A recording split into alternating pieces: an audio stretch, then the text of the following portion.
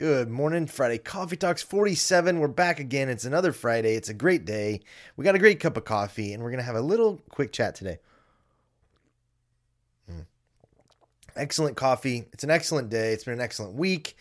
I was in Charlotte this week for our quarterly business review with all of the American folks from Store Magic, and gosh, it was just so good to see everybody again. I always forget when I'm traveling that it's like I thrive on people. I'm such an extrovert, and it's just so good to be around the people that I work with. And it was good. It was good.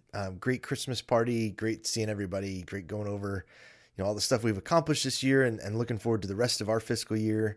So just awesome to get back with everybody again. We opened our store last week, so I don't know if I talked about that last week, but anyways, we opened our children's boutique, and it's been a blast to see everybody that's come through to support us. So thank you to all of you who've been by Piggy Joe's or placed orders online. We are open in Buford, Georgia now, so if you want to come see us, we're open every day except Monday, so we'd love to see you come by. But this week, I've had a lot of time in my truck, a lot of time with headphones on and planes and airports and stuff, and the vast majority of the time, I've been listening to Christmas trap music. That's right. Electronic drum and bass, EDM trap versions of your favorite Christmas songs. And it is the best thing to happen to Christmas music since Mariah Carey. I will stand by that opinion. And that is going to bring us to today's topic, which is Christmas unpopular opinions. So that's my first one. Christmas trap music is the best kind of Christmas music. Sure, I love "Oh Come All You Faithful" and "Baby It's Cold Outside" and "All I Want for Christmas Is You." You can't not play Mariah around the holidays, and Michael Bublé. They do pull him out of his cave around Christmas time. He sings his songs, and then they put him back on ice until next year. Those are all great, but Christmas trap music is amazing. You get a good beat behind it. You get some music noises that don't typically happen in Christmas songs. It's just so good. I have a playlist. I'll put it in the video notes, and you got to check it out. It's amazing. The other one, let's see. Unpopular Christmas opinions. I don't like eggnog with bourbon in it. To my bourbon friends, I know you're disappointed in me. I love bourbon. I love it a lot. Let's just leave it at that. I like bourbon a lot. I don't like it in eggnog. For some reason, I know that's very traditional. I know, everybody seems to love that. I just don't. I feel like eggnog's too sweet and bourbon's got too much of a unique taste. And for me, for my palate, they just don't quite go together. I'm not a big fan. So no whiskey in my eggnog, please. But I do love eggnog. The other one is lights. I love Christmas lights, but I'm not such a big fan of colored lights, which I know is blah and boring and vanilla and lame. But at least on our house, when I'm decorating, I don't like Christmas light, or I don't like colored lights. We stick with all white on our tree, on our bushes, on our house, with all our blow-ups. It's all white lights for us. The kids they have trees in their room, and they actually have colored lights on their trees, and that's fine. That's their decision to make.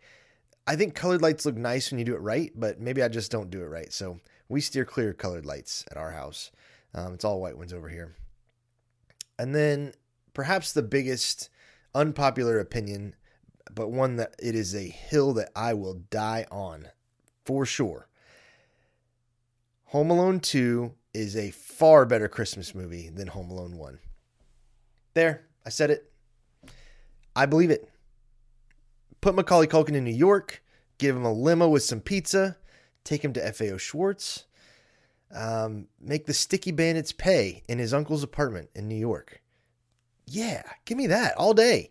I mean, sure, in the first one, you've got the storyline of protecting his home and protecting his family and the creepy old man across the street, but I love Home Alone 2. I feel like he has to be more resourceful. He's got to figure out his way around the city. He gets to kind of live it up as the rich kid, in the Plaza Hotel with his talk boy. And the redeeming thing, not the redeeming thing, but the big thing is the brick scene. I've had this conversation with a few people over the last couple weeks.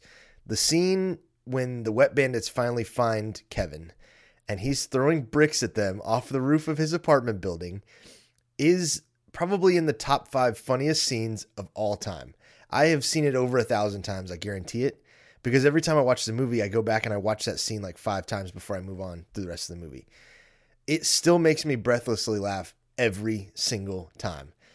Daniel Stern getting nailed in the head with bricks is like peak comedy. There's nothing better.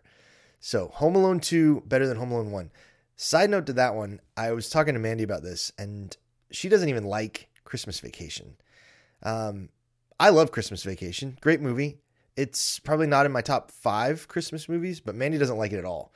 She thinks the boss is rude, and she doesn't like it in general. So we still watch Christmas Vacation, but much to her chagrin. But anyways, I hope you're enjoying your Christmas season. We're getting close. It's next week. If you haven't been out shopping yet, guys, get out there. You've basically missed the window for online shopping. So go find something in a store. Make sure your folks are taken care of, and get those things off the list. Enjoy the Christmas season. We'll catch you guys next week on Christmas Eve for next week's episode. Thanks. Have a good one.